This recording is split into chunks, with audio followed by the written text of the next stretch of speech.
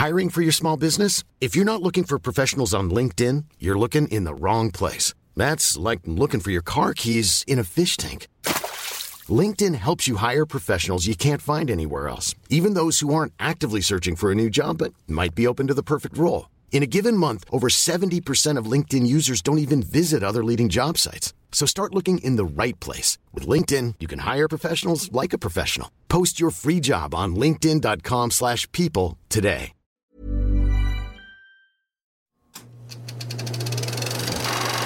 Good morning, everyone, and welcome back to Grindhouse, where we drink coffee and talk about movies. My name is Leah Diana, and today, with my co-host and boyfriend, Sean Tatro, we will be winding back the reel all the way to 1944. Set in St. Louis in 1903, the well-off Smith family has 4 beautiful daughters, including Esther and little Tootie. 17-year-old Esther has fallen in love with the boy next door who has just moved in, John. However, he barely notices her at first.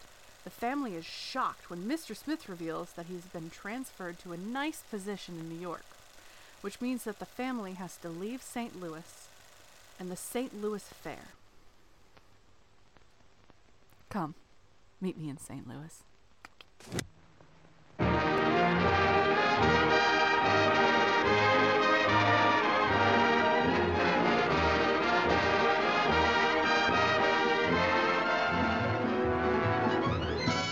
Clang, clang, clang went the trolley. Ding, ding, ding went the bell. Zing, zing, zing went my heartstrings. From the moment I saw him, I fell.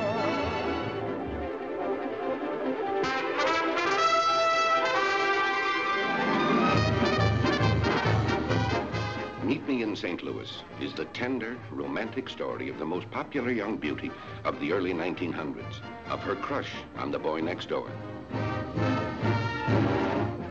Of her lovable, yet at times humorous family.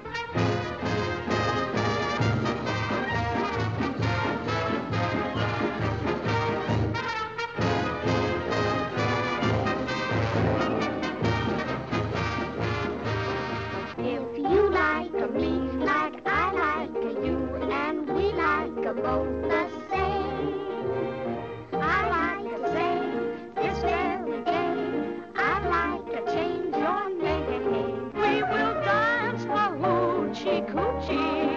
You will be my tootsie wootsie. If you will meet me in St. Louis, Louis, meet me at the fair.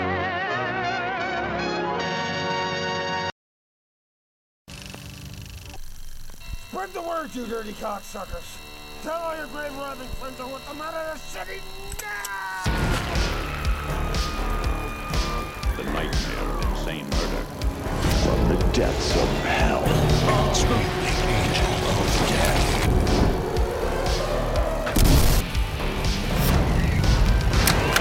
Only at the Grindhouse.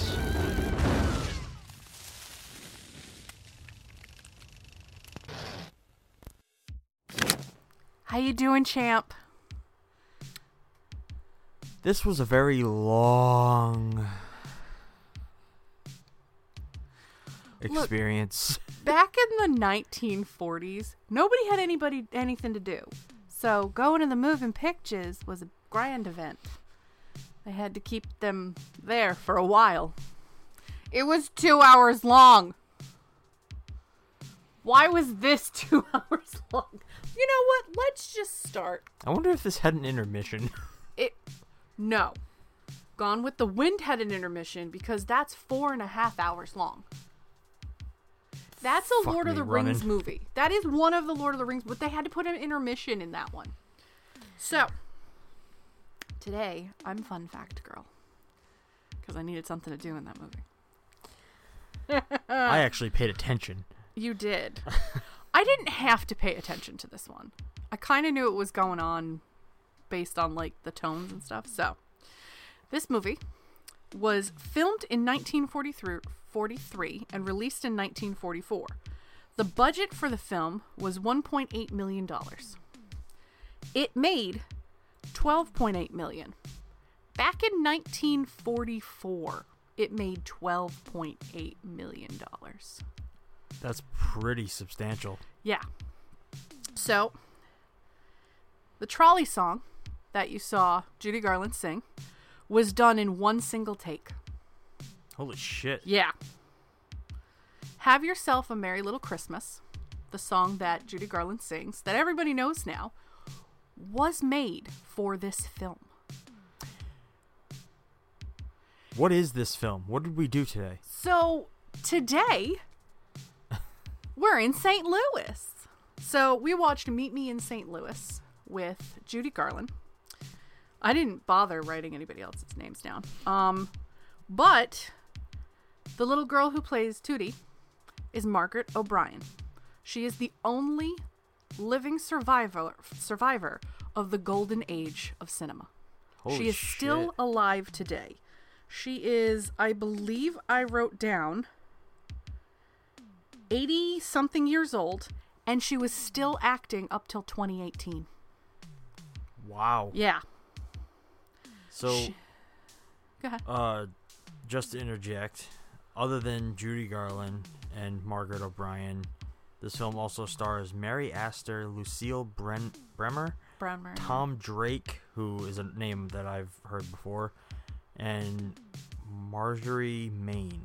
All pretty big names back in the 1940s during the golden age of cinema. And it was directed by Vincent Minnelli.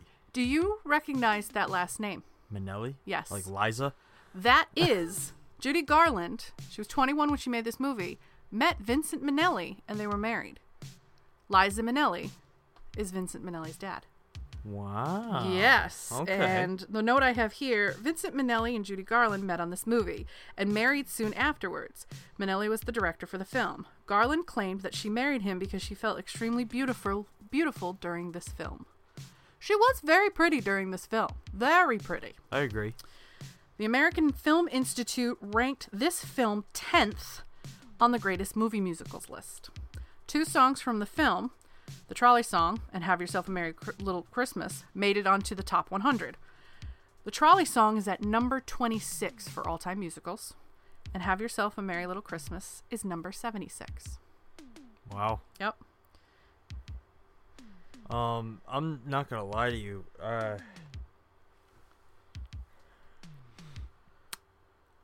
This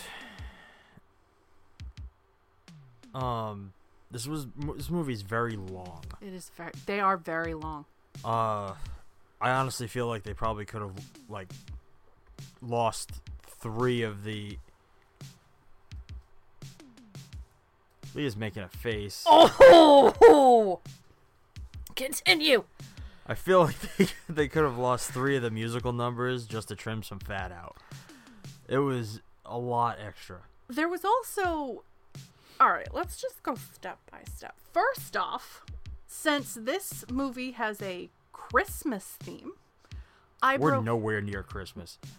Well, at the time this is shooting, the time of us filming this, we're 3 weeks away from Christmas 2021.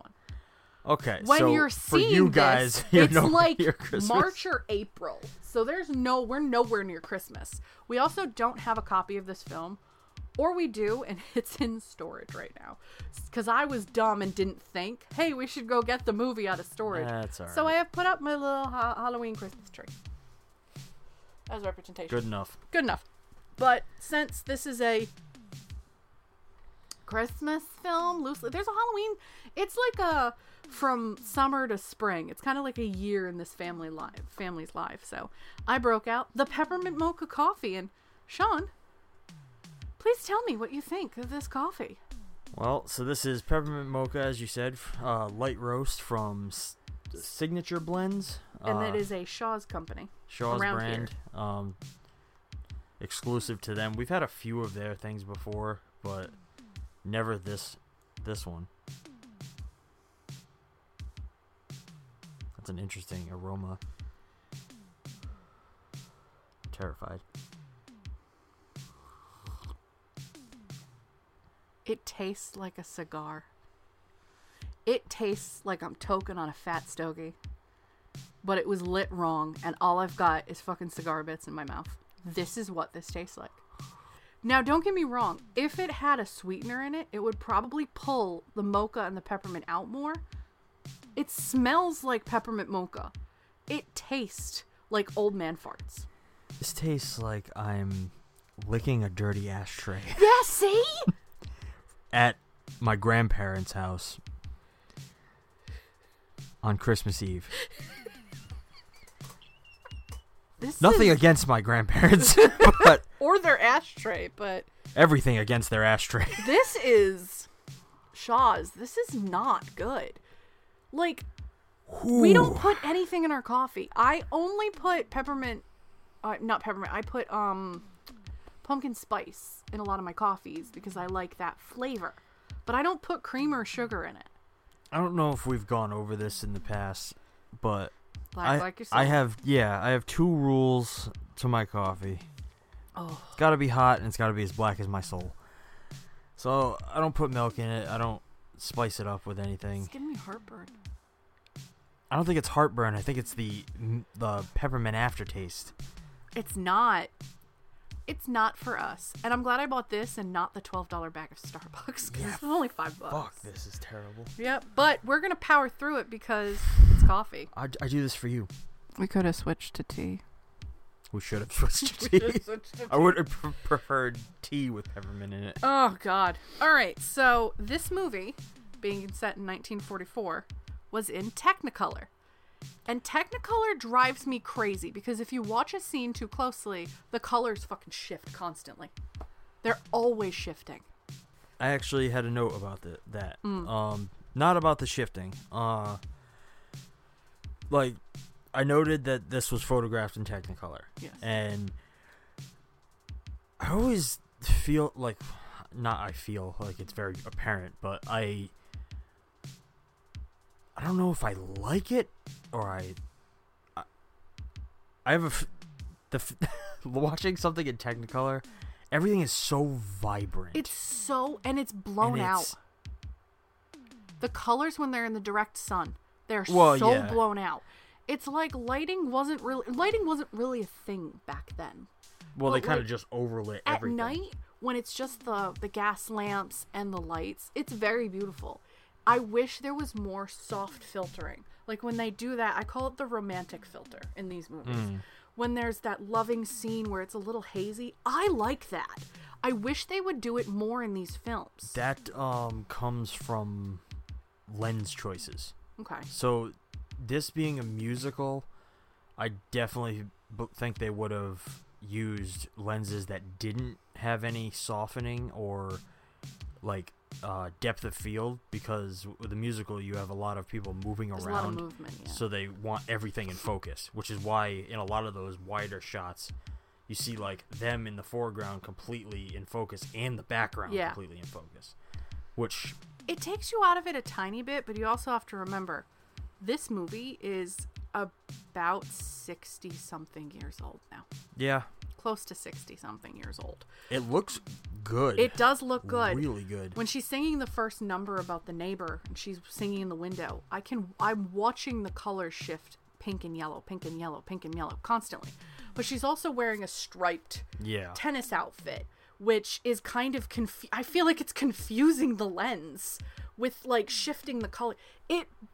That scene and the scene where they're all wearing the white, those are the only ones that drive me mad because I can see the colors blending.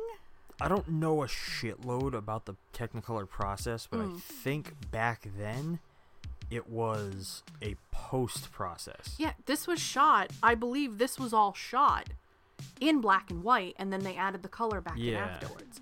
Which black and white I would have been fine with, but it does make the reds pop so much more when it's in Technicolor.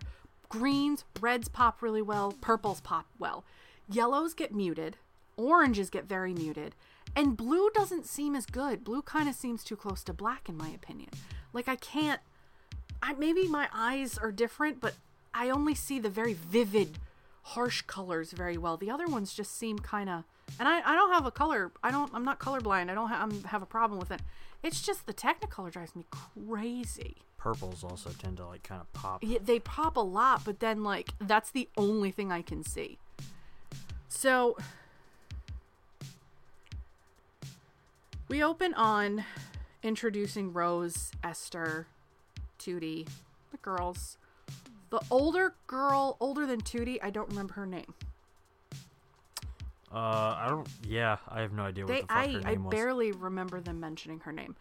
They're all, one's coming in because it's the middle of August in 1904.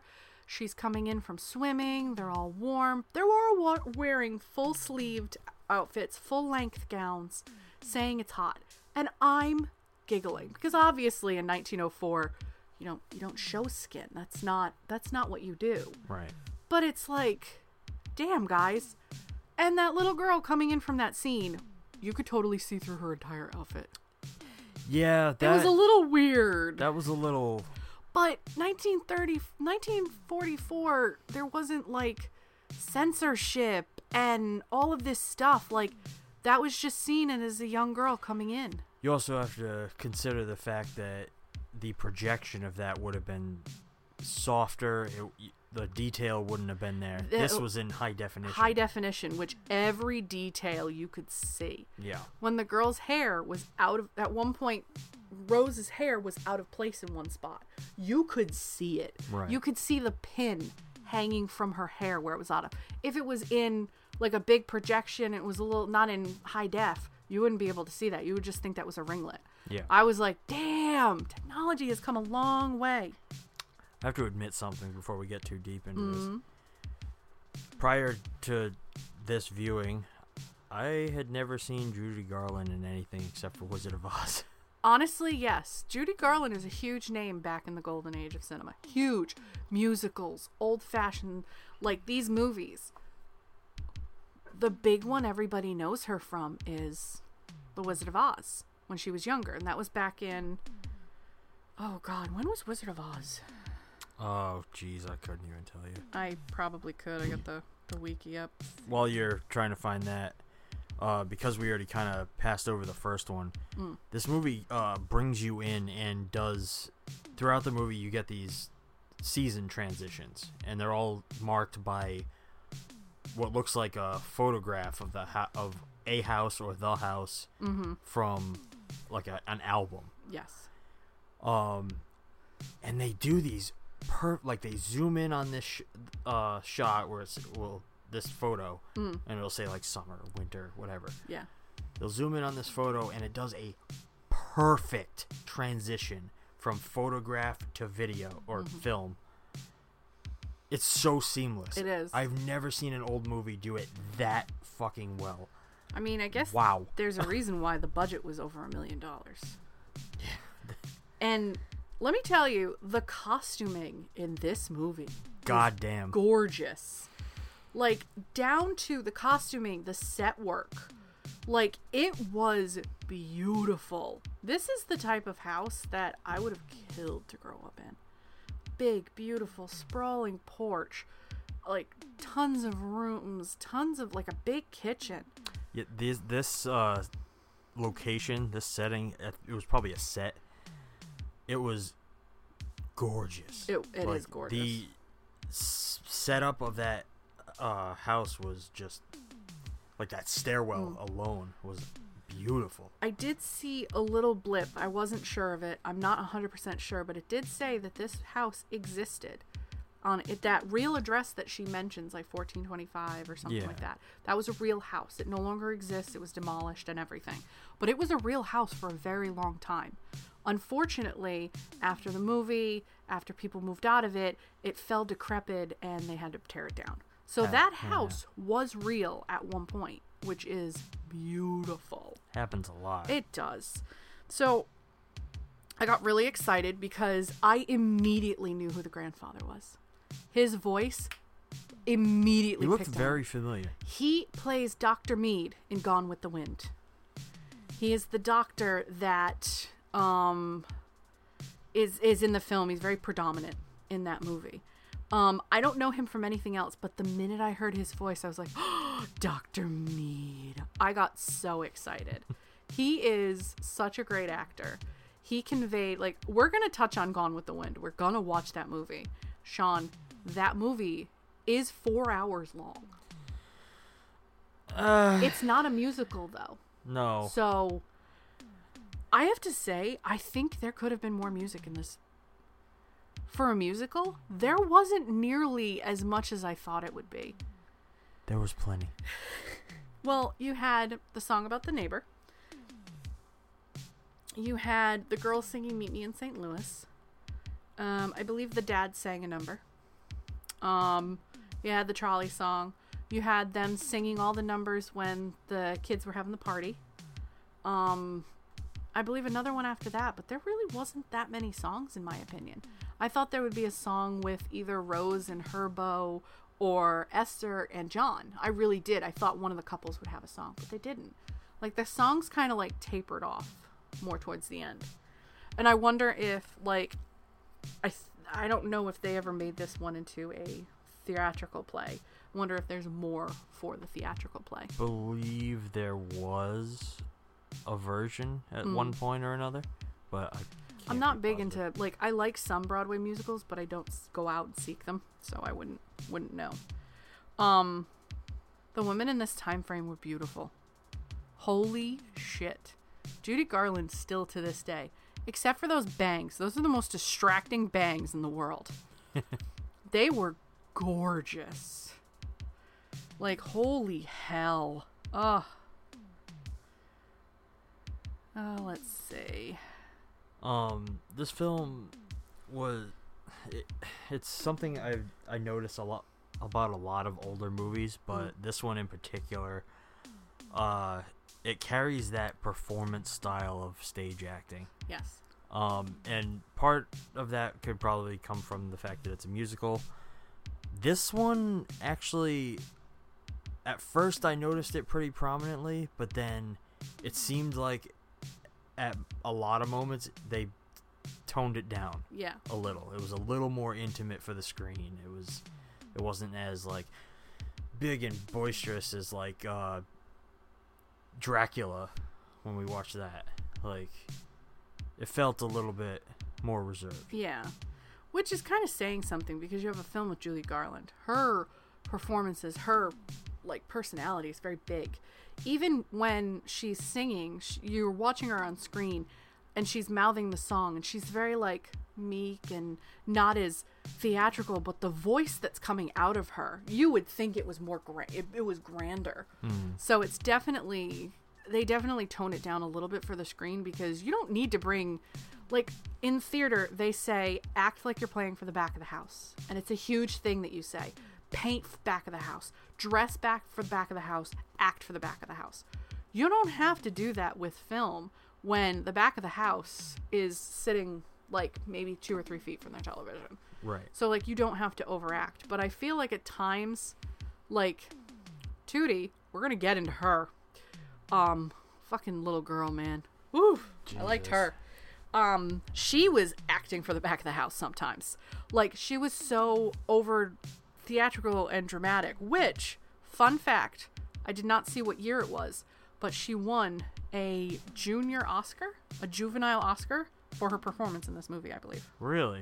Yeah. Well, now I'm gonna have to find this, because I was like, oh my god, really? I also want to mention that this film is really beautifully shot. It is. And I don't just mean, like, most older films are gorgeously shot, like, but this one in particular utilizes some really elegant camera moves. It does. Like, even right from the beginning, like, I think it's one of Judy Garland's first musical numbers, and she's, like, walking toward the camera, and the camera's drifting back with her, and it's, like, keeping perfect pace. And they do this a lot throughout the movie, where it'll just follow and glide along with characters. Especially when they're doing the ballroom dancing scene, or just the scene where the kids are having the party. It follows them so, like, it's like it's gliding. And it's like, this is the 1940s. Like, that had to be steady. Like, how were they keeping that still for some of these? This stuff just wasn't done back then, really. Like, so I was surprised to see as much of it as I did in this movie. Like, yeah, a good amount of it just stuck with, like, basic pans and, like, yeah, static shots or zoom outs. but they did a really good job visually.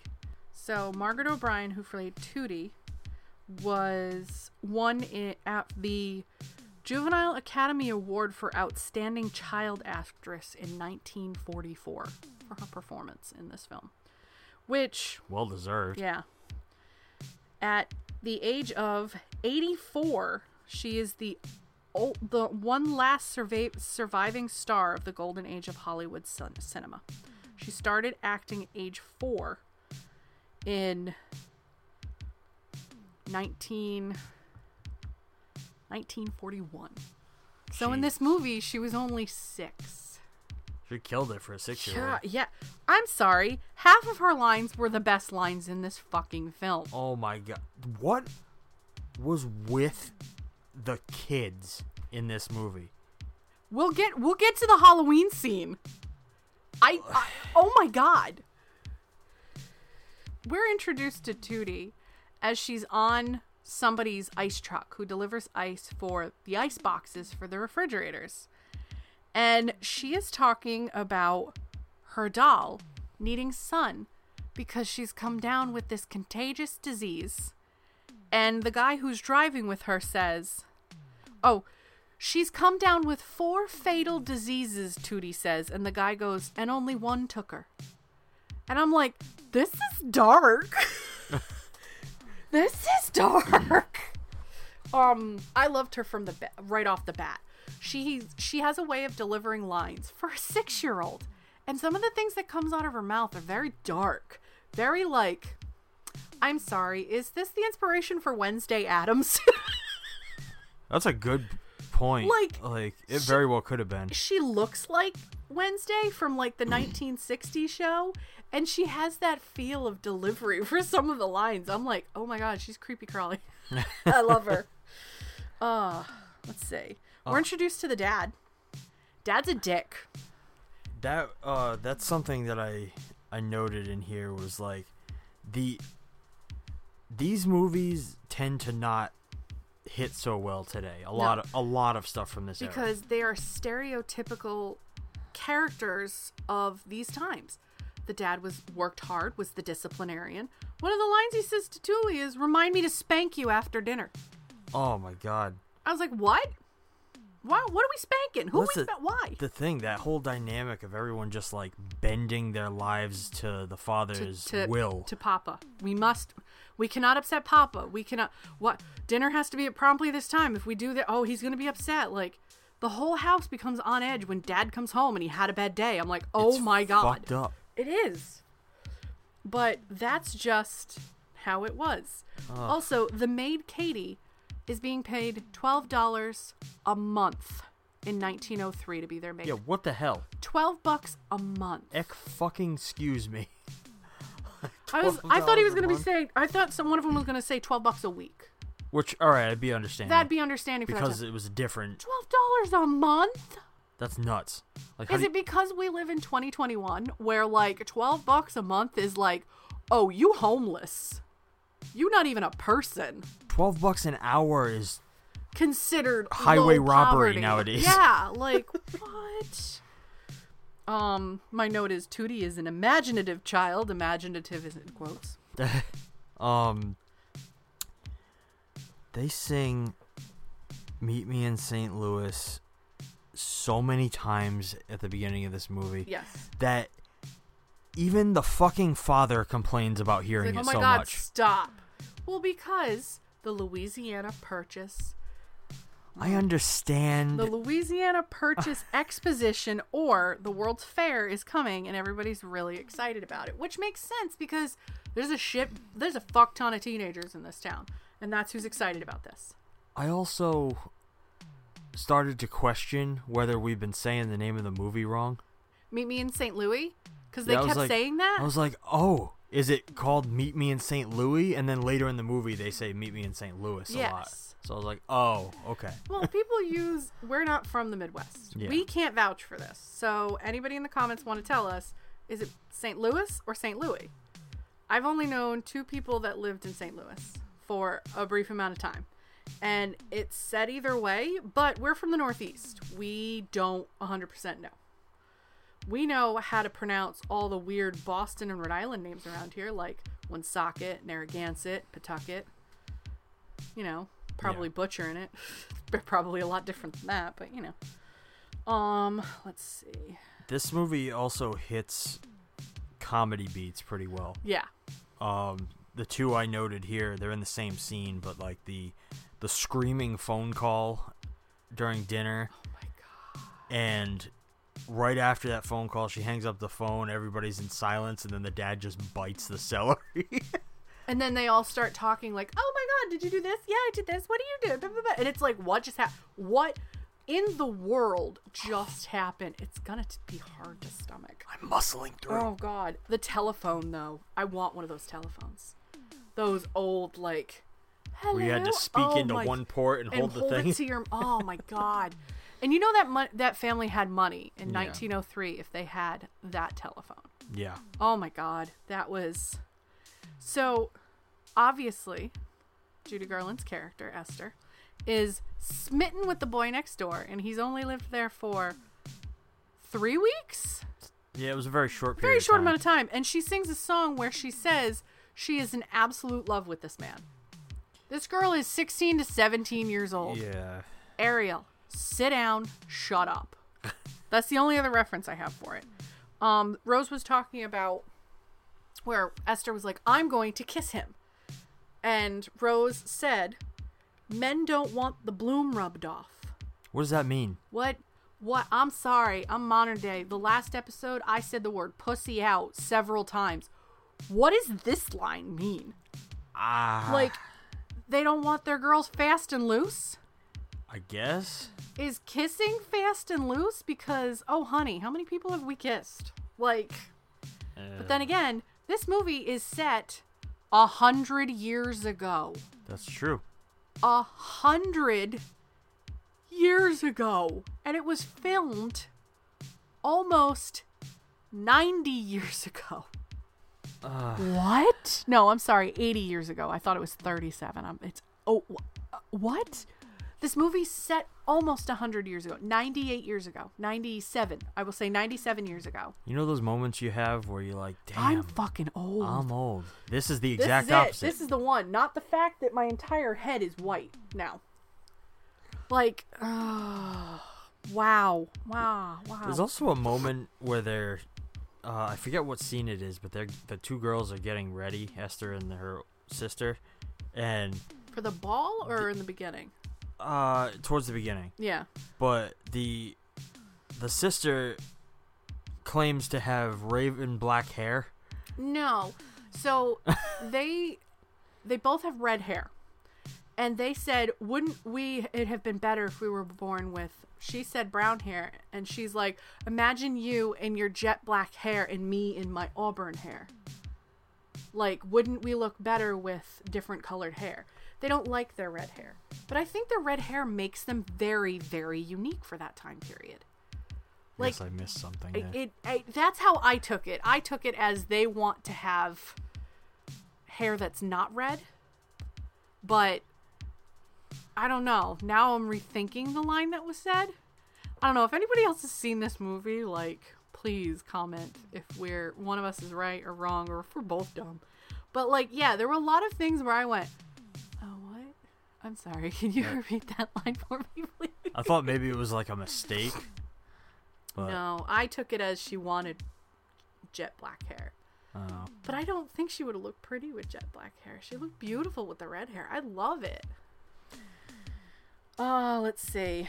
Tootie's a hoodlum, and Esther is a harlot. And why are girls so horny in this movie? Dude, literally the entire purpose, every scene, they're just trying to get men. They are, and like, one of them's like 16, 17 years old. Calm your hormones, chickie poo. They're like, we need to get married, like, right now. Oh my god. They're even talking about, it's like they're going after specific guys, but then, like, they're like, oh, well, if he's not interested, I'm just gonna go marry this other dude. What? Because marriage was a bigger deal back. Obviously, you married your daughters off to, well, families. They were taken care of because women didn't really work back then. Yeah. So, like, the wife took care of the home and the children. But they had a maid? For $12 a month. Oh my god. I would have just shit on the stairs and smeared it with my fingers. Just, here's your $12 a month, kids. There's a scene where Grandpa says something about her looking exactly like Grandma. So, alright, towards the end of this movie, stuff like that starts to come up. Yeah. Where it's like, oh, you have to go to the dance with your brother. And then the grandfather offers to take... Oh, I'll take you to the dance. Take her to the dance. And, like, if... I almost noted, I didn't put it down, but I almost noted, I was like, all of a sudden it gets really incestuous. I mean, maybe it's because we're from a different time. I think it is. That's why I didn't notice. But it was like, why would you take your sister to the dance? That's like... Why not just go stag? Yeah, just go. But it was frowned upon for a lady not to have a chaperone. Yeah. So, I mean, even her brother or her grandfather being the chaperone makes sense. That was still that kind of era. Right. Romance is very different in these movies. Like... Very, very different. Like, how long were we dating before we became an actual thing? I think it was almost a year. Before we got really serious. Maybe like, well, we also eased into it, so it was maybe like 3 to 6 months at least. Yeah. And then... Really serious was like a year. Oh, yeah. Yeah. And then it was like, well, I mean, you know. But, like, these were like... I want to get married. How long have you known each other and how old are you? Yeah. I'm in my 30s and I'm still like, whoa. Marriage is like, hang on, wait, back to bus up. How many people would look at this day and age with how people live and be like, oh, that's scandalous. How dare you live with a man without, being married or have your parents' blessing? Like, nowadays we'd be like, fuck you. I do what I want. A lot of my notes here are, like, technical ones, like, things about the filmmaking itself. One of the things I thought was really well done was the, execution of the lighting changes during the scene where they're putting out the lights in the house. Yes, yep. Like, each, time they were putting... Each room, they would do this drastic lighting change. It would just get dimmer and dimmer, but it was very drastic, which emphasized how important gas lights were, in my opinion. But, like, it was really... That scene was very cool, where she's like, can you stay and help me turn the lights out? And I'm like, all right, lights out. But then I keep thinking to myself, it's not a clapper. Sometimes it works. Oh, no! She's breaking her set. Oh no, Cthulhu fell. But then I think to myself, oh yeah, they had to turn off every single gas lamp at night and light them all again in the morning.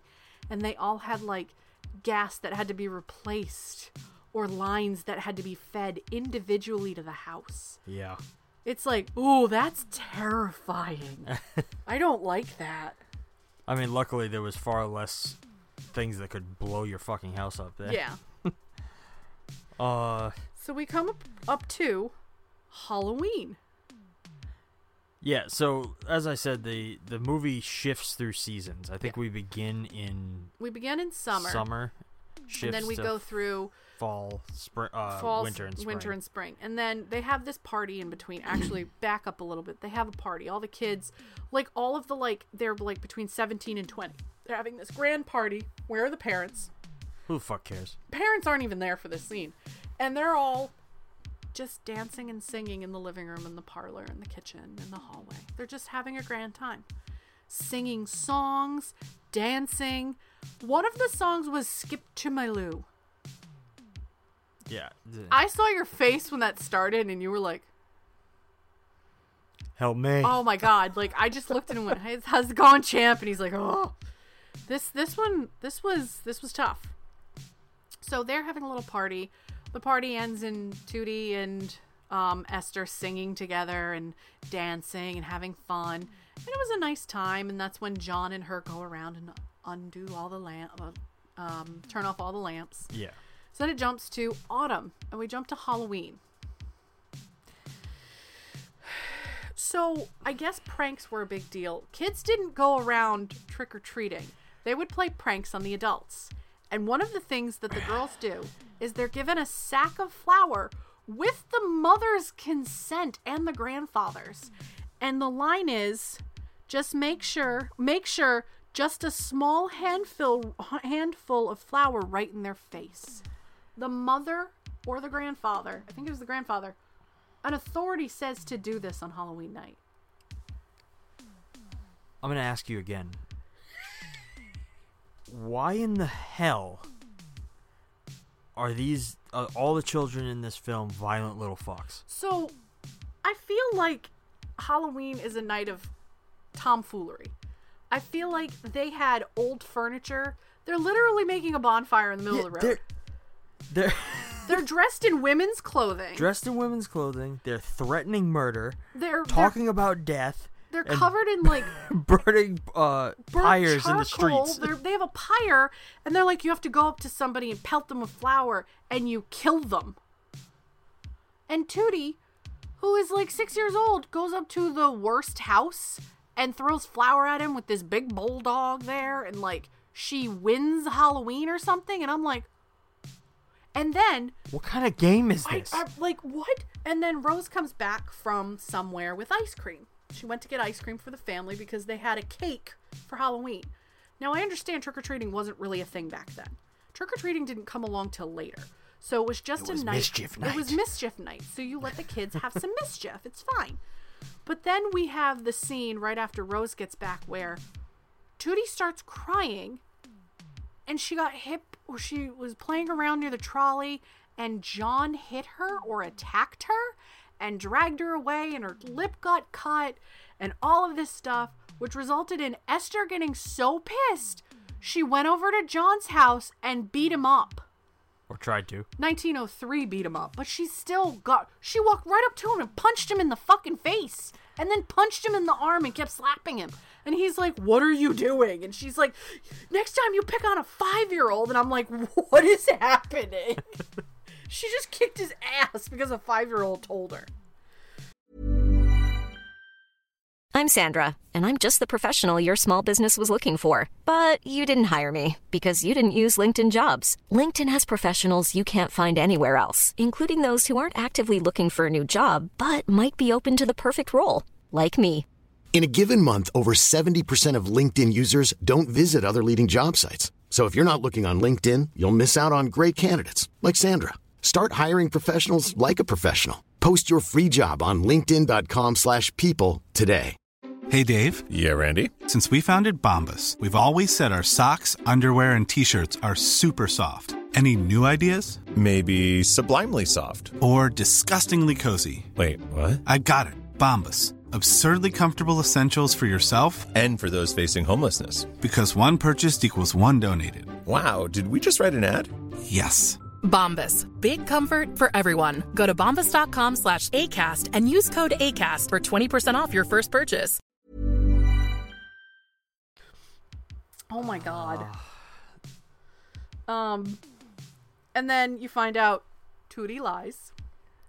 They actually used a mannequin or a stuffed mannequin to lay on the body, essentially. A fake body to lie on the trolley tracks to derail the trolley while it was full of people as a prank. And even Rose goes, dozens of people could have been killed tonight. I'm like, what? You know, now that you say it, I think there's a Children of the Corn movie in here somewhere. There is a horror movie sitting here. Can you imagine if they reimagined Meet Me in St. Louis, but it was just a fucking terrifying, demonic children's horror movie? Let's just cut all the scenes with the love stuff, the terrible children together, and just make like Children of the Corn 0.5. Especially when she's like, I want to take all my dollies, even the ones that are buried in the cemetery. I'm sorry, Tootie, are you alright? And the father and mother are like, okay, dear. It's fine. Fine, children have imaginations. Is this why we have so many serial killers? This fucking little girl was morbid as all hell. So, after people think I have problems. After Tootie says that she lied, like blatantly, she goes, "Oh yeah, no, I fibbed." Like Esther wanted to fucking kill her. Like she pulled her dress up and was about ready to hammer on that girl's ass. Like, I'm gonna spank you till you fucking bleed. But then it was like, oh, it's little girls. They're just being little girls. It was a prank. Ha ha ha ha. What happened from I'm going to kill you to we're laughing and joking? What happened in that span of time? I don't understand. There's a lot of mood shifts in that because then she immediately is like, oh shit, I hit John. I have to go say sorry. Oh my god, I have to go apologize right now. So she goes there. John's waiting outside. And obviously he's like, girl freaking got me. She hit me. Yeah. And it was like he instantly got a hard-on for her after she beat him up. So now... He likes domineering women. He grabs her and kisses her. But it's not like a typical, like, Casablanca kiss. It's I'm grabbing you by the fucking arms and kissing you. Like, violently. I was like, ooh. What is with men and the, like... Ugh. That was actually a trope in a lot of older movies. Like, they would do that, like, grab and kiss thing, and I never really got it. Very violent. It's not sexy. It's like, all right, don't grab me like that. Back up. They kiss. She goes back to the house. Now they're having cake and ice cream for Halloween. And the dad shows up. I hate this man. And he just decides right there and then, we're moving to New York. I don't give a fuck what any of you say. When both teenage girls have love interests, like, their lives are here, the mom's life is here, the grandfather's life is here, and the dad's like, fuck you, I bring the money and we're moving. Like, aren't you supposed to sit down with your family and discuss these changes? Not then. It really puts it into perspective what men thought of women. They were property back then, pretty much. It's not okay. It's not. By any means. I don't condone it, but... Like, even if this movie wasn't necessarily, like, women are property, like, I'm sorry, you sit down and you discuss, like... St. Louis, Missouri is not near New York City at all. That is a huge shift change from somewhere in 1903 that was like a nice big house, big yard, nice space, to New York City, which in 1904 was just starting to develop and become what New York is now. Did you notice during the scene where Esther goes and starts hitting John, he couldn't keep himself from laughing? Yes. He was like... Just like, oh my... smiling watching the whole fucking time. Judy Garland, like, wail on him, and it's like, oh, look, Dorothy, she's hitting me. Like... Oh, God. And it's funny because she's got a lot of fire. Yeah. Judy Garland's got a lot of fucking spunk, man. That woman, no matter what age, she did not hold the fuck back. That's why she was a legend. Essentially, from getting this news, I believe the next real sequence is the trolley. Yeah. Which my only note for that scene, like, obviously that's a big iconic scene. It's one of the most iconic scenes, yeah. But my only real note on that scene was that it's a prime example of why rear projection is so much better than green screen. Because that was very obviously shot with, like, a rear projected screen behind it. And it looks so much better. There's no seams that are obvious. I mean, it's perfect. When the little girl Tootie was in the wagon with the ice guy, you could see it was rear projected because they were going this way. Yeah. That's harder, I think. When the trolley's doing this, so much easier. So much easier. Green screen just seems harsher, in my opinion. And, well, green screen just wasn't available at that time. It wasn't a thing. They hadn't discovered that, like, rear projection was one of the only ways you could do it on a soundstage like that. And I thought it looked really good. It was very clean for being an older film like that. Yeah. It did. I mean, that is one of the more iconic scenes. Also, I was very bored during that scene. Oh, yeah. It is a very iconic song. I understand, like, they're talking about the trolley. This is kind of a new thing to travel places. I was bored. It doesn't... this song didn't engage me. No. It didn't. And I hate to say it, but I'm not the biggest fan of that one. So, After the trolley scene, I think I was looking stuff up because I don't remember anything until the corset scene. Yeah, there wasn't much. There wasn't really much going on in between.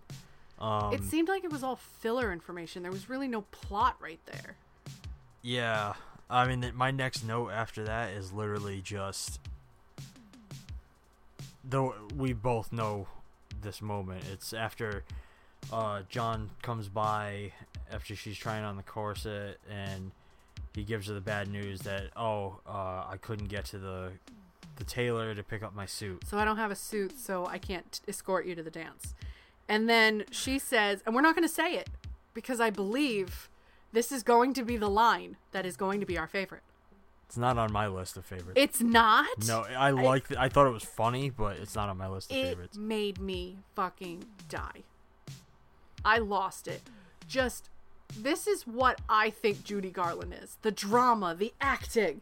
That line, I fucking lost me. Is it on yours? Yes, it's on mine. It is on mine. That scene with the corsets, man, that is a no joke. Ugh. Corsets seem... I'm a bigger girl. I don't fit in a corset. Like, you can't fit me in a corset. I also haven't tried since I was like 400 something pounds, and I'm a lot smaller than that now. So I could probably get away with trying one, but man, corsets, no joke. They just fucking squish. Everything here goes nope, and oh no. I bet you that was not acting, her doing that. No, probably not. So that's now after John leaves and she's sad and everything, Grandpa offers to take her to the dance. Yes. So she has an escort. So they go off to the dance. Yep. Things start to work out. The sister. Not yet. She had to fill the dance card. Well, that's what I'm saying. Dance card? Yeah, dance cards were a thing then. I thought that was just a metaphor. No, that was a literal. To where you had to schedule dances with gentlemen. Yeah. I would have scheduled dances with the ladies and caused a fluster. I don't know why. You're like, hey, you Esther, come here. We're going to do the foxtrot. Like, it's the time period. It's the fact that I was born in the 80s. 1980, not 1880. I think dance cards are weird. It is weird. Like, that's so strange. Now. Like, what? Things start to work out, though. It turns out the guy her sister was fawning over... Warren. Mm. He came with a guest, but not a love interest. No, it was a guest that literally was like, sorry, I'm going to talk Frank, but if he doesn't shut up about you, I'm going to say something. Go with your girl. I'm going to go with this one. I think he's cute. Basically, it was the no bullshit guy best friend that was like, fucking take a chance, asshole, stop this. Like, you can translate this kind of story in any time period. Yes. This was literally like, if you don't stop pining over this girl, I'm going to do something. Oh, you're taking me to the dance? I'm going to fuck your shit up. Guess what? He likes you. Go put it in her. Like, that's honestly... And then, Esther doesn't have a date because, she filled the calling card up for this other girl to make, her avoid her sister Rose's beau. But now she has to take that calling card or dance card and, has to dance with all of the weirdos apparently, like doesn't dance right, not having fun. So Grandpa swoops in and says, I want to dance with her. And then this sly fucking motherfucker. This is the one where I went, yes, Grandpa, yes! My only note for this was, Grandpa, you smooth motherfucker. Right? Grandpa's like, let's come dance by the Christmas tree. And then all of a sudden, she comes out with John. And Grandpa's just standing there like, yeah, I just did that. I got you. Go get laid. Like, I honestly can see Grandpa go, make me grab baby, grab baby. Like... Damn. And then afterwards, they dance. They have a good time. John and Esther get engaged. Esther is 16, 17 years old. And John says, well, we're old enough. We're mature. Well, almost. Which tells me John is about the same age, between 16 to 18 years old. Which, all right, they're playing younger. People still do that today. Yes. But they've known each other for about, I want to say, August to December, 4 months. That's not what got me here. What got you? What got me was this scene. So he asks her to marry him. First time?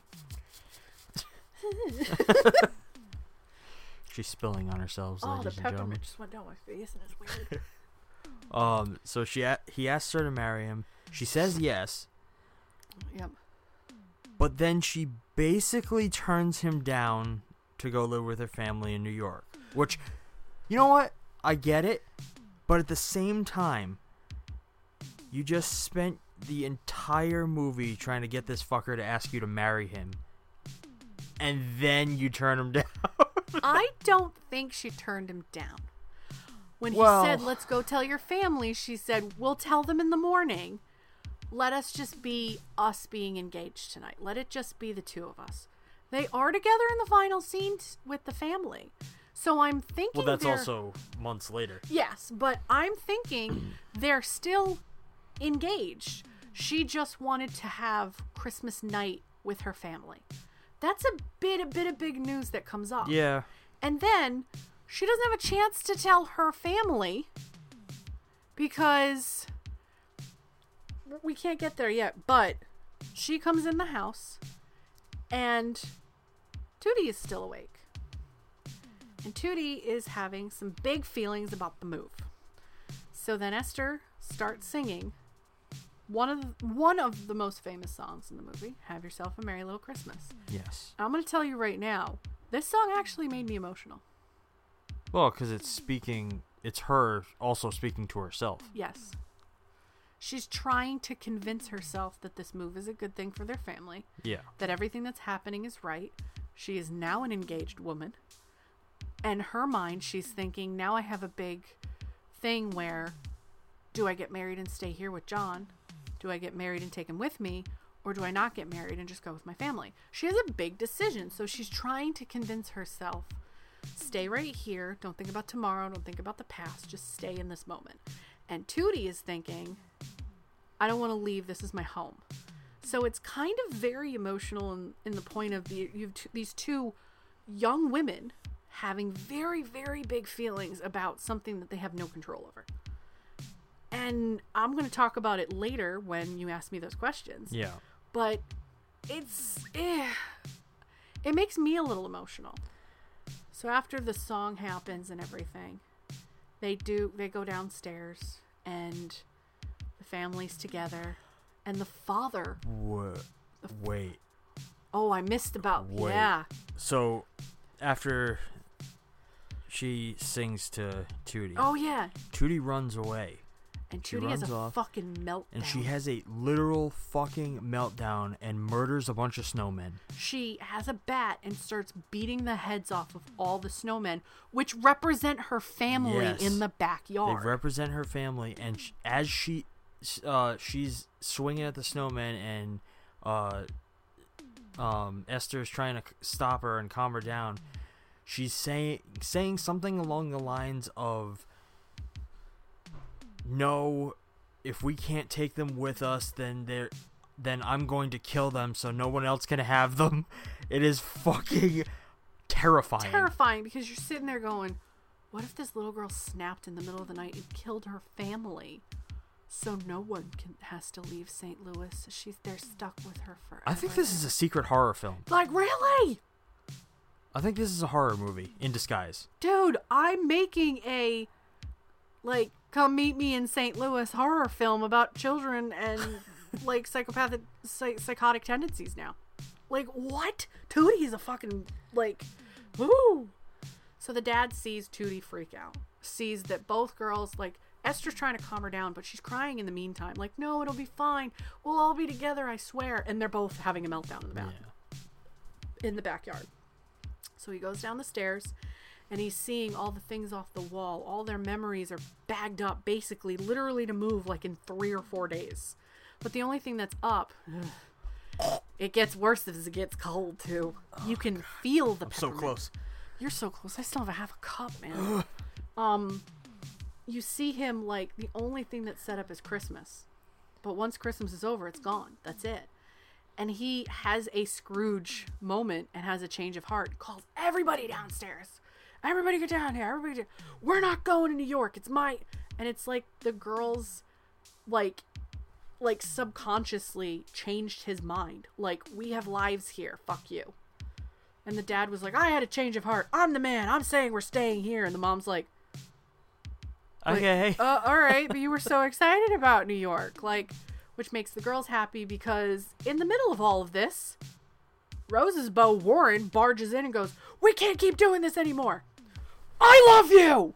You're marrying me. And I'm like, that's exactly how he did it. He screamed. It's the most violent proposal I've ever seen. It was.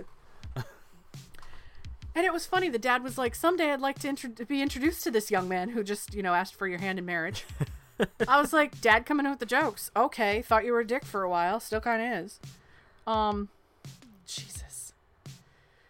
And then once they're like, oh, it's Christmas. Merry Christmas. Merry Christmas.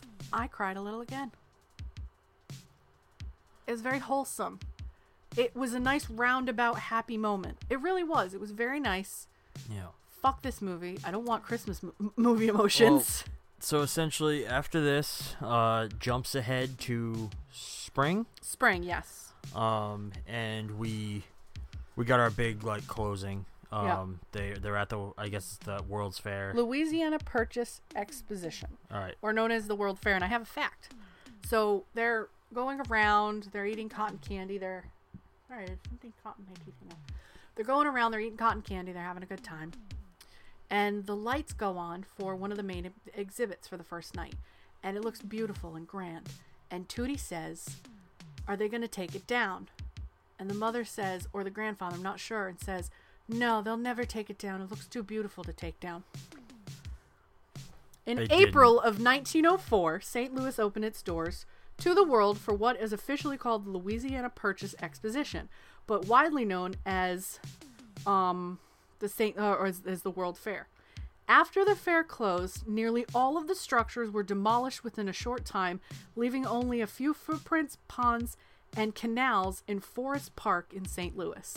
They ripped all of that down. They demolished all of it after the World's Fair. So it's a fucking slap in the face. Oof. So during this movie, they were like, I hope they never tear it down. But they did tear it down. Like, what? You saw the end of that. That structure was beautiful. See, I didn't know that. So that kind of makes me look at the ending of this movie a little bit differently. Yes. So during that ending scene kind of brought the whole theme together. Yes. In my opinion. So the movie was essentially supposed to be about finding happiness right under your nose. It's all about you can be happy in right where you are, not where you think you have to be. So and that can be said about everybody, like the dad and his job offer, and the girls constantly trying to search for a husband, but they had happiness already. They just didn't realize it. They just didn't know it at that time. And that's basically what Judy Garland's last line in the movie is something like, can you believe it? This is right here where we live. Yeah. We don't have to travel anywhere. It's in our own city. You discovered your happiness here. But it's a nice message saying the dad thought that they would have a better life in New York City, and the girls were trying to get find beaux and get married and all that, and the little girls were trying to grow up too quick. But it's everything you need is here. Your heart is here where you live. But it's funny that you say now that was torn down, because the grandfather's thing there was sort of adding to the theme. Yeah. To where he's like, no, they won't tear it down. And they did. They did. So it's it almost contradicts the theme in a dark way. It looks like one of the pavilions still exists, but I don't know if this is the original one. So this is Forest Park in St. Louis. They might have rebuilt it. It says World's Fair Pavilion Forest Park, but I'm not 100% sure if it is the original structure. I'm trying to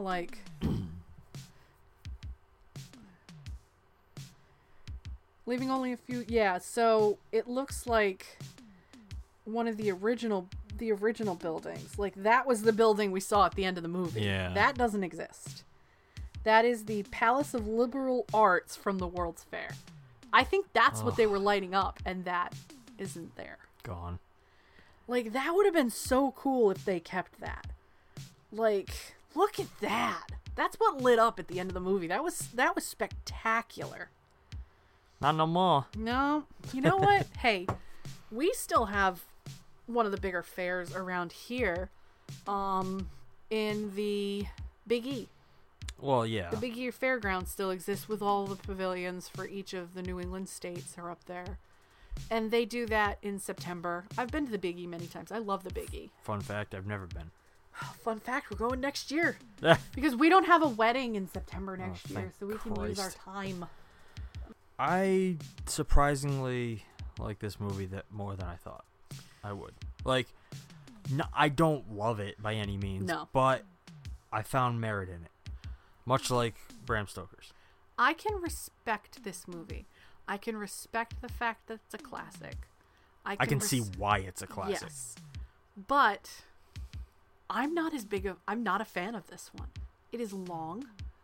The plot can be shortened down to like an hour. There are some very unnecessary scenes. Like, the whole thing with the kids at Halloween. We could have cut that. We could have cut that whole thing out. Like, the plot for the girls go out on Halloween, one of them gets hurt, we find out we don't even see that mischief. We hear about that. They do all this other mischievous stuff. But the mischief that actually leads to the lie for her to get the kiss from John, it's not even in it. So what's the point of showing that whole scene? They could have just talked about it and they really could. They could talk about what the kids did and all of that. I think some of the drawn out scenes of like the singing and dancing, I mean, maybe it's a different time. Older generations love this movie. Like, I think my grandfather is the only one who may have seen this like in the 50s or when he was a young kid. Yeah. But I'd have to ask him what his opinion on Mimi in St. Louis is.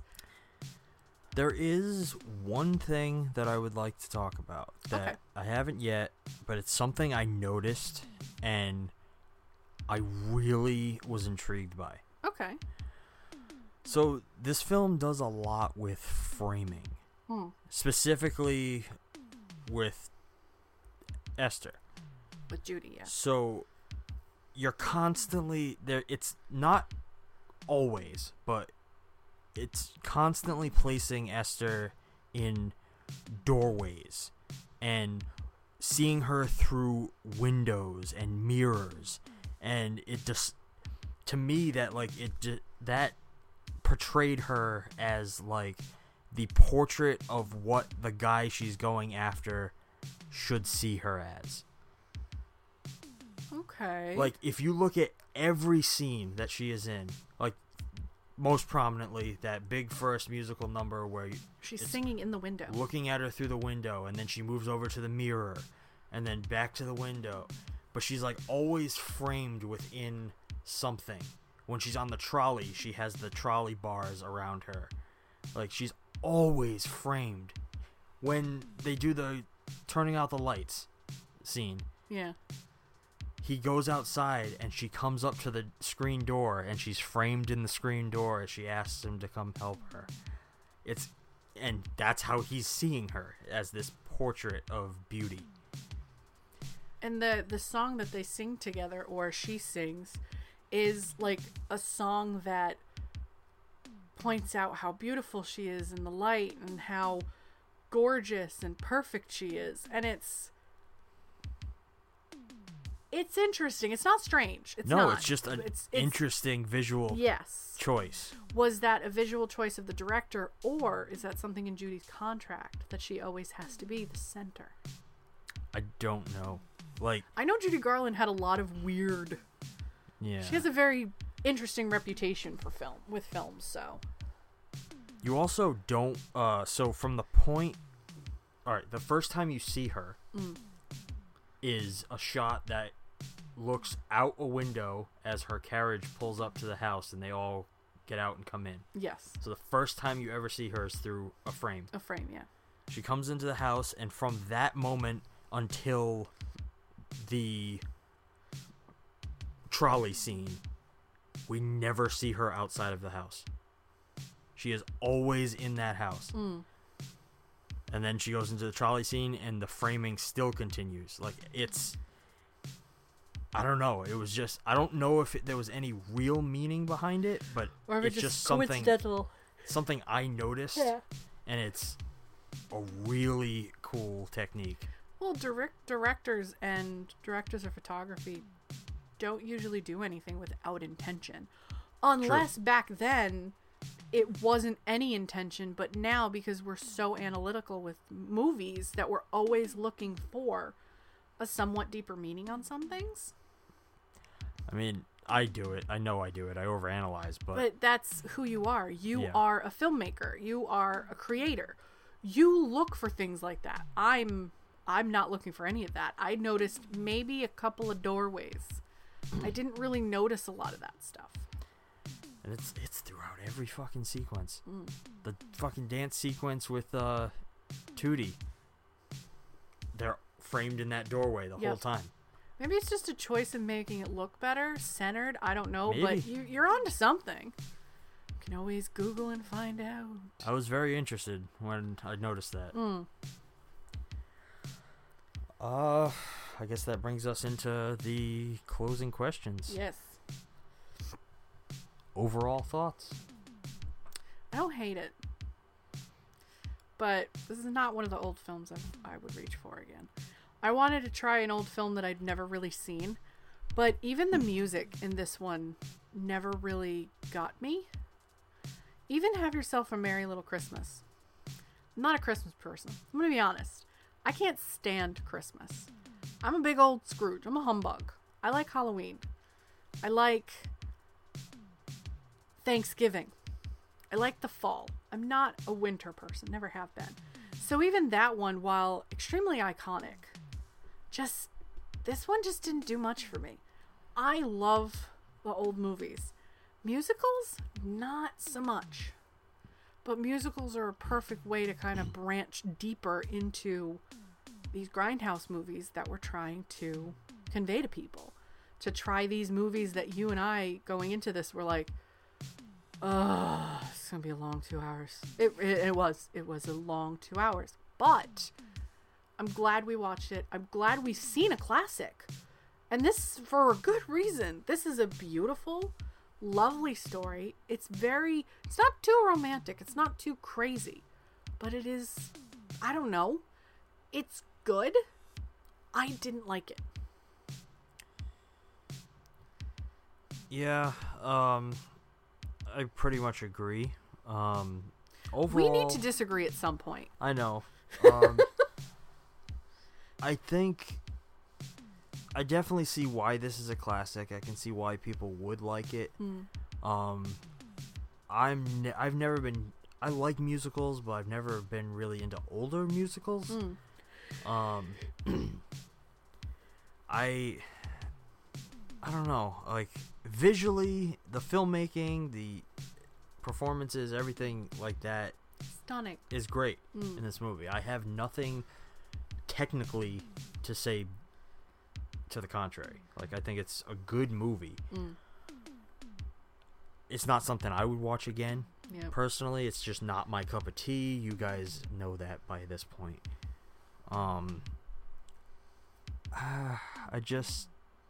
It's good. It's not for me. Yeah. I guess that's my takeaway. Yeah. Favorites. Excuse me while I bring up my favorite line again. My favorite line in this entire movie is when Esther goes upstairs after finding out her beau doesn't have a tux to go with her. Her sister goes, "What's wrong?" Or no, her mother comes in. "Esther, what's wrong?" "Nothing, I just wish I was dead." That line, I fucking lost it. I lost it, Sean. I almost peed myself laughing. It was so stupid. It was so dramatic. It was true to what a 17-year-old would feel. And a 17-year-old in 1903 still has the same feelings, deadass looking at the camera, as my younger sister, who would do the stomp, stop, slam when she wouldn't have her way when she was a teenager at 16. Not calling names. You know who you are. It's not Abigail. But true to like the way a teenager would react. They would react like it's the like, oh my god, it's the end of the world. Like this movie, this is the longest cup of coffee of my life. Oh, peppermint mocha, you are not for us. I still have a half a cup. Do you want to finish it? No. Favorite scene would probably be when she goes to beat up John. It's very courageous of her to stand up for her younger sister like that. Not knowing all the facts, just being like, no, you will not do this. She's 5 years old. How dare you? Beating him up, walking away. She was ready to throw this entire love scenario out the window for her family. And that's what the movie's conveying. That's the tone, that's the message. That no matter what happens, your family is there for you. Which is very pretty. Very beautiful. I love that scene.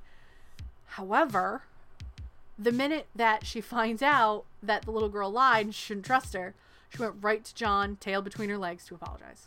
Which I was like, alright, so as long as he beats one of your sisters up, you know, or as long as he doesn't beat one of your sisters up, sorry, you're cool with him. It's fine. He can do anything else. I was just like, alright. But those were my favorites. So I had one favorite scene and two favorite lines. Okay. My favorite scene was probably the snowman massacre. Jesus. Not just because of the dark undertone there, like that was awesome, but it was the performance of it, like the emotion behind it, and like how heavy that must have actually been for the characters at that point. This girl is 5 or 6 years old. Like, those are really big feelings for a 5 or 6 year old to have.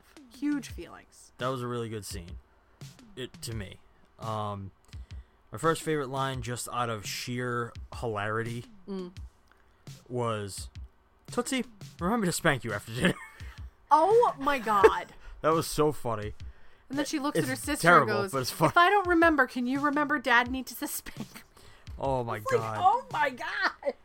And bear with me, because my absolute favorite line is a little bit of a mouthful. Okay. But my favorite line of the whole movie was,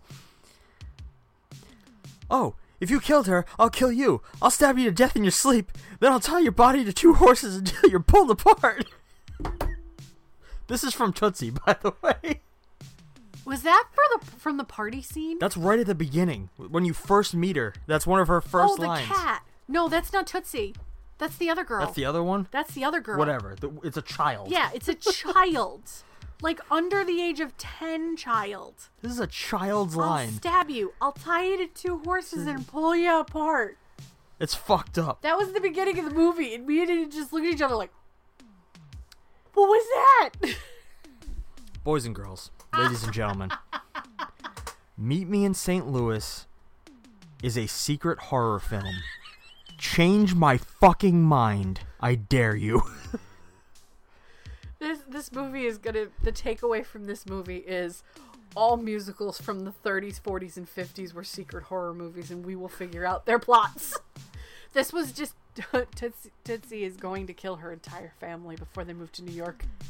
If the dad had not made the last second choice to stay, massacre. I think Tootsie would have murdered her whole family in their sleep. She probably would have. Holy shit. Fucking John would have come in the next day to see his fiancée just absolutely eviscerated. Guts everywhere in that beautiful pink bedroom of hers. Oh, God. Oh, Jesus Christ. Sorry to anybody who loves this movie and just thinks this is an absolute gorgeous piece of cinema. It was a hard one to get through for us. But we will never absolutely shit on a movie unless it was appropriate. We're not shitting on this movie. No. This movie is good. I didn't personally like it. It's not our wheelhouse of movies. So no shade or nothing to anybody who loves this movie. There's a reason why this movie is loved. We see that. But holy shit, man. Some of the shit in this movie is like, no, this is a horror movie. No, this is the telling from the naive dumbasses side that almost got killed. Does it work?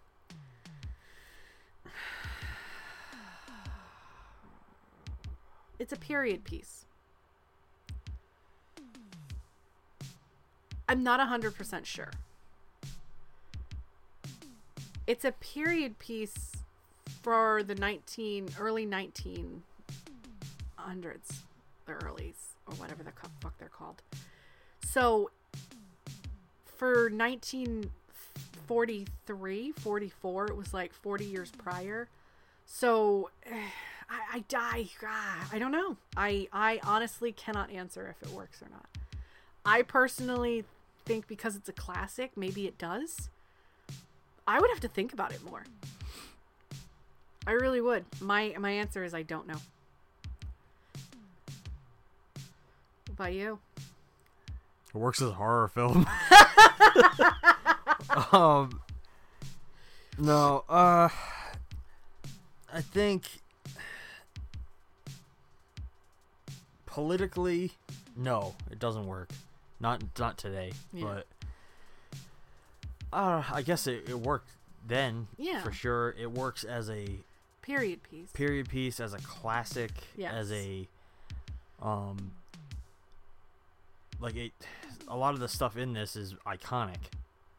I can't deny that. Yeah. It doesn't work for me, I can tell you that. Works as a horror movie, though. It works as a horror movie. Would you recommend it? Probably not. I'd recommend this to a specific audience of friends. If you like musicals, if you love Judy Garland, go ahead, give this one a try. It's not my favorite from her. Frankly, I don't have a lot of favorites from Judy Garland. She wasn't my favorite Golden Age actress. Vivian Leigh is one of my favorites. Humphrey Bogart. Who's the chick that it's not Isabella Rossellini's her daughter. Fuck. Oh boy. Doing good. But like this is no, I wouldn't recommend this to like some of my friends. Viewers, if you like Judy Garland, if you love old musicals, if you just want to sit down with a glass of wine on a Saturday night and watch an old movie and feel very like heartwarmed, watch this. I wouldn't recommend this to a lot of people though. I can't say that I know anybody that I would recommend this to. Nobody I know really likes classic cinema. I'm probably the only one you know. Belts. Maybe Belts would probably appreciate this. He's a big fan of like the classics, so I might recommend this to him if he hasn't seen it. But beyond that, I don't. I'm the only other person that likes classics, and I don't like this movie. Yeah, it's not.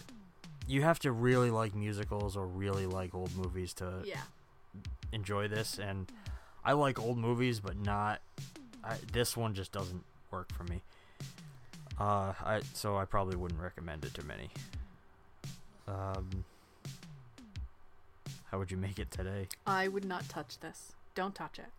It is a classic for a reason. It is a beloved classic from the golden age of cinema. You cannot really redo these movies. That's why a lot of these remakes that are happening are like 60s and newer. Like, how do you redo a movie like this? You're never gonna have, like... There was just something about the acting, the writing, the camera work, being in Technicolor. There was something about this. No, I would not touch this movie. I think the only way that you could really redo this if you wanted to today would be to just tell the same basic story in with a different title, different characters. Like, just do the same movie, but different. Yeah. Like, that would really be the only way it would work. Because, like you said, it's a classic for a reason. Like, you can't just redo this. Yeah. Maybe you could do it on stage. Of course. That's about it. Is it exploitation or other? No. This is not exploitation. This is something that people wanted and needed in the 1940s. It's a musical. It's a classic. It's a love story. It's romantic. It's gorgeous, but it is not exploitation. Not in my opinion. I agree. I wouldn't consider this exploitation. It's old enough that maybe it could have been played in those types of cinemas. Definitely was played in those types of cinemas. But not in the grindhouse type of way. I don't think not in the definition that I'm thinking of grindhouse. I don't think this would have been double billed with anything. No. But it definitely probably ran through a few of those slop houses. Yeah. But it's definitely not exploitation. It's just a classic piece of film. And I'm okay with it. Yep. Do you have anything else you'd like to discuss about this film? No. I mean, it is a beautiful film. It is a classic. Done and done. With the legendary Judy Garland. Anything this woman touched was gold back then. And she was in a lot of stuff. She was one of the most beloved actresses back then. She went through a very tumultuous life. She had an even more terrible, relationship with drugs and alcohol. I don't know the Judy Garland story enough to make comments on it, but I know she had a rough life. I know she did. I've watched a lot more stuff with her daughter Liza Minnelli in it. I really liked Liza Minnelli. I always have. Cabaret growing up was one of my favorite movies. As a 5-year-old, I don't think you should really be watching Cabaret. But, you watched Chucky and fucking all this shit at 3. Listen, so I don't we're not talking about me. Yeah, we're not talking about you. But, I do think this is a classic movie. It's a beautiful movie. Anything we do in this genre is going to be tough. There are some musicals that I love. Sound of Music. I love Sound of Music. Sound of Music is one of the best musical movies from the time. Julie Andrews is a goddamn legend, and no one can tell me she's not. That woman is beautiful, remarkable, amazing, and it sucks she can't sing anymore. But I digress. That's another day, another time. We'll get there. But I'm sorry I didn't like this. I really was hoping I would, but I can see where this isn't my cup of tea anymore either. Like, I really thought this would be like, oh, I really like this one. No. Agreed. Like, I was honestly hoping, and you know what? I did find merit in it. Yeah. Like, I don't expect to like everything, and this, it works, just not for me. Yep. But I guess that brings this discussion to an end. But please don't go anywhere. Stay tuned for the creepy, crawly coming attractions.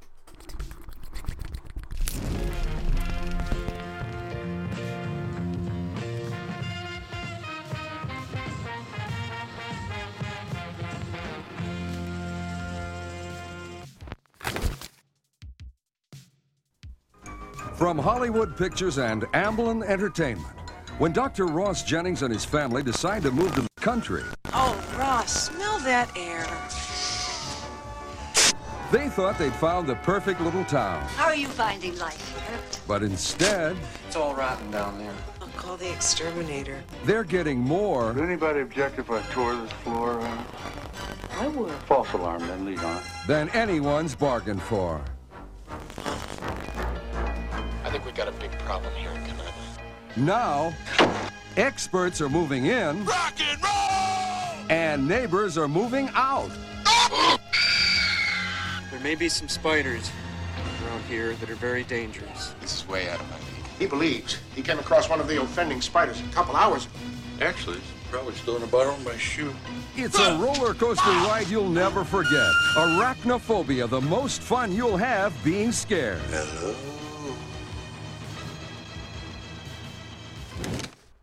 Are you ready, Leah? No.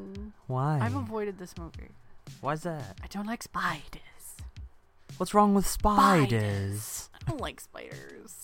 Knowing that there's a spider in our basement. I don't even know if there is anymore. We don't know if the pet spider is still in the basement or not, but at one point there was a pet tarantula. Yeah. That terrified me that thing would get out and crawl up here. It terrified me. Like, I'm not deathly afraid of spiders, but creepy crawlies.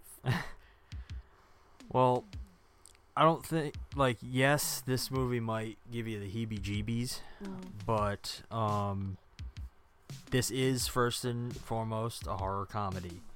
So there you go with the weird horror comedy crap again. I'm easing you into some of the randomness that we're going to cover here. Stars Jeff Daniels and John Goodman. The goose dude and the guy from Roseanne. It's a good one. What? It's a good one. Okay. I think you might, if nothing else, you'll have fun with the cast. And if nothing else, I will get arachnophobia. That was a good one. I'll give you that. But that's going to be all for this week. If you want movie recommendations, coffee recommendations, you want to check out our film collection, don't drink this shit. If you want to see some behind the scenes, if you want to chat with us, find us on Facebook and Instagram at Grindhouse Podcast. We're on Twitter at Grindhousecast. Check out our Discord run by Leah. Also at Grindhouse Podcast. Yay. If you're listening to us, give us 5-star ratings on Spotify, iTunes, Google Podcasts, Stitcher, or wherever you get your morning fix. New episodes can be found every Monday morning, bright and early at 6 a.m. If you're listening to the podcast and you want a more visual experience, subscribe to us on YouTube, where you can get every episode in its entirety with video. But that's really it. If you want to show us your support, all that information can be found down in the show notes. Until next week, I'm Sean. And I'm Leah. Thank you for listening, and keep watching. Spiders.